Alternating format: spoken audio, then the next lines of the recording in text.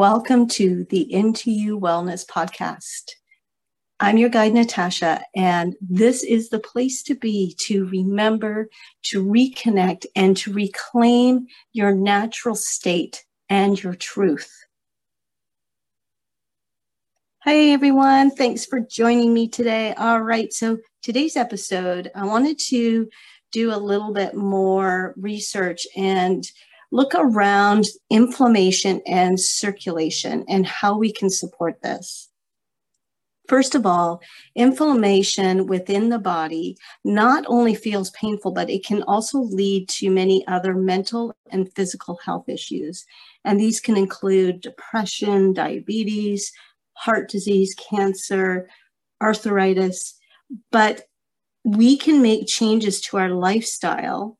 And this can include helpful herbs as our allies, and they can help us to ease symptoms of the inflammation and even help us to prevent disease. Now, remember, with our body, our ability to maintain healthy circulation and to help with the inflammation response within our body, it can become compromised, especially as we grow older. And we can also experience certain diseases with this. Poor circulation and an increase in inflammation can decrease our quality of life. And as I had mentioned, can really increase our risk of various diseases. And these conditions are complicated, and they're also multifactorial and individual to each individual person by person. And this is where we can use herbs that can help just provide some support for our bodies to help maintain that whole body vitality and optimal health. And many of these are really easily incorporated into our diet. So incorporated with our food and taken more as a food than a supplement. So the first thing I want to look at here is, before we go into the herbs, is increased activity. So first and foremost, a healthy lifestyle will have the most profound effect. Regular to light to moderate exercise, we're not saying overdoing it here, can really help and improve the blood flow and to bring nutrients while at the same time removing waste products from the body. It also strengthens the cardiovascular system, the respiratory, and also helps to lubricate the joints and boost our mood. And all of these will help improve our resistance to stress. And with that, guess what? It helps to reduce inflammation. With that, remember to start slowly. You may even want to consider hiring a professional, whether it's a personal trainer or an instructor of some sort, to help you and guide you through, especially if you haven't worked out before and you need that assistance and that support to find the best exercises and the best way to move forward. Okay, so the other piece here around lifestyle is looking at the diet. Going for an anti-inflammatory diet, which this can really help to, again, look at by providing whole body vitality to you. So a nutrient-dense diet that really emphasizes those antioxidant and anti-inflammatory foods can be really supportive and tremendously helpful in reducing inflammation within the body. There are so many different types of healthy diets, and I'm sure you probably read a lot of those or seen them.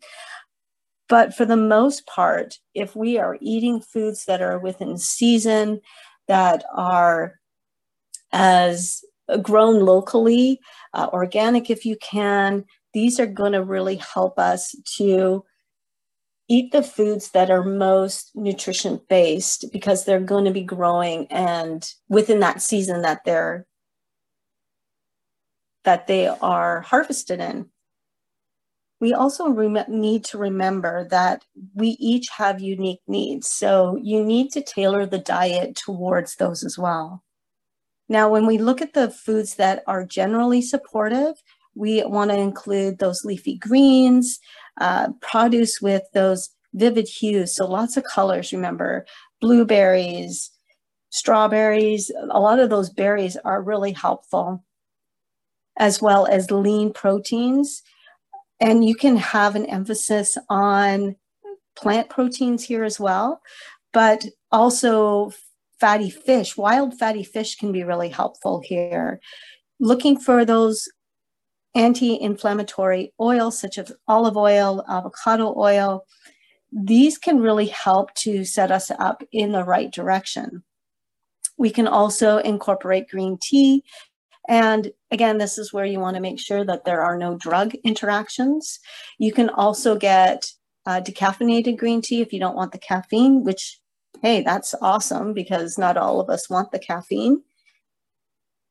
And then you can also look towards those culinary spices and herbs that you can add into your daily diet. When we look at different proteins, we can look at beans and nuts and seeds for those carbs, those whole grains. And when we're looking for those other proteins, those meat-based proteins, going for wild or pasture-raised, these are going to be the most healthy for us in general. Now, there are many different thoughts on, different diet styles, paleo style, Mediterranean diet, vegetarian, vegan.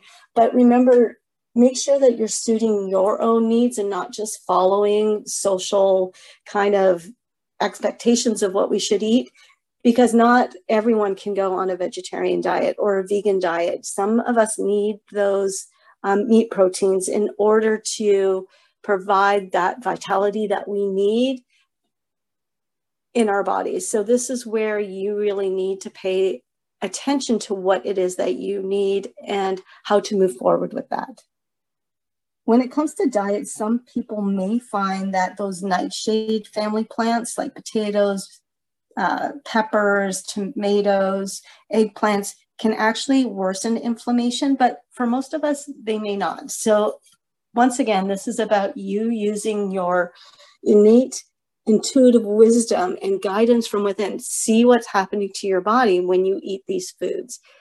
A food journal can be really helpful when we're trying to target the foods that are causing the inflammation, because this can give you that research of what it is that you need to keep yourself healthy. With that diet part, looking at sugar and processed food, alcohol, these things can cause a lot of inflammation in the body. Factory farm meat, artificial ingredients, these really aren't good for anybody. And it's really amazing how our diet, making a difference in our diet, making it clean, health promoting, can really make a difference in our overall health and well-being. This can really affect in terms of our inflammation and the circulatory system and how best we can support it and how we can move forward. Again, we all want whole body vitality. We want to feel energized and not feeling aches and pains on a daily basis. That is the natural state that we want to be in. So when we're looking at herbs, remember to talk to a qualified health care provider to ensure that they're appropriate for you. You also want to take into account if you're pregnant or breastfeeding, or again, double checking for any of those herb-drug interactions, because they may cause a risk of lowering the blood sugar. Maybe there is a bleeding risk. So always make sure that you are taking that into account. So let's look at some herbs and even foods that are helping the blood move. So we're going to call these those warming blood movers. These have this pungent, spicy kind of warming, circulation enhancing activities. They tend to decrease inflammation within the system. All right, so the first one is garlic. This really is a potent medicine for most of us. It has been relied on across the world for immune, cardiovascular, and overall health, and this has been for centuries. Through inconsistent studies, it has been suggested that that it has a mild blood pressure and cholesterol lowering effects, but it's really the cardiovascular tonic benefits that are really likely to help you out here. Garlic also offers antimicrobial and potentially immune stimulating effects, which is really earned its place as far as its use for infections. When we're working with garlic, generally it will be more potent raw or even lightly cooked, especially if you crush it up and let it sit for 5 to 10 minutes. Now, there are some cautions around raw garlic. It can be really caustic on the skin, or for those who have a sensitive digestive system, you definitely would probably want to cook this or lightly cook it, which will make it better tolerated. Garlic also feeds the gut here. So it could cause for some of us that gassy or bloaty kind of feeling. So once again, you don't want to overdo it. It's a really strong and potent herb. So the next one that's under that warming herb is ginger. Now, ginger really warms things up a notch. It can also offer this potent anti-inflammatory and that circulation enhancing properties. And it's all in this tasty little package. If we're taking this in our food, which is the way that, hey, if we can, is the best way, but some of us will take it in a tea or tincture or maybe even a pill or powder form. But fresh ginger really offers the most antiviral activity. Now, ginger powder is more drying to the system than the raw. So once again, if we are looking to not dry ourselves out too much, then I would suggest doing it with the raw. And ginger powder is also hotter in its energetics here as well. So it's drying and hotter. Like garlic, ginger seems to discourage the formation of fibrous tissues on the blood vessel lining, as well as clots. It also helps to prevent platelets from sticking together. So this is really good for heart health. There has been clinical trials that have shown benefits for many types of inflammation and pain that are comparable to conventional medications, and for averting migraines and to ease menstrual cramps. It also may reduce the pain in rheumatoid and arthritis. And then those cautions here, ginger's hot, spicy nature could be irritating to some people's digestion. So listen to your body and avoid it if it aggravates the digestion. All right, so the next one I want to look at, which has gotten quite a reputation of lately, and that's turmeric. This herb has regularly been used within the Indian culture and the Indian cuisine. For the communities that have used it over in India, the rates of Alzheimer's and dementia, it has been much lower. Now, this bright yellow super spice also supports the cardiovascular health, liver detoxification, and protection, and it also helps with inflammation and helps to reduce pain. You do want to make sure that when you purchase this, that it's from in its pure form, and that is coming from a reputable company, and that is coming from a pure source. Now, it can also be taken as a pill. However, the one thing I want to say, the more that we can take it as a food, having the taste on the tongue is the first place of digestion. So we are going to get the most benefit from taking it as a food because taste is involved there. But you can take it as a tincture here as well. One of the best ways that I have found to incorporate it into my foods is including it as a golden milk beverage. Curry-based sauces is a great one. You can also use it in stews and stuff. Soups is another way to use it as well. Now, with turmeric, the best way to use it in your foods is to make sure that there is a fat soluble within it, because it seems to be digestible better that way. And also with a spice like black pepper or ginger, because it really enhances its impact and its bioavailability. All right, here we go. This is the last one for under the warming. So cinnamon, that beautiful warming fall spice. It's so good on apples. All right, so this one is most famous for improving insulin sensitivity and to help reduce blood sugar in people who have type 2 diabetes, particularly in the early stage. Cinnamon is a potent antioxidant and anti-inflammatory herb that also helps to support the blood vessel tone, circulation, and mild blood pressure reduction. As we know, it tastes delicious in food. You can put it in tea. You can also place it in that golden milk with the turmeric. That's a really nice factor here as well.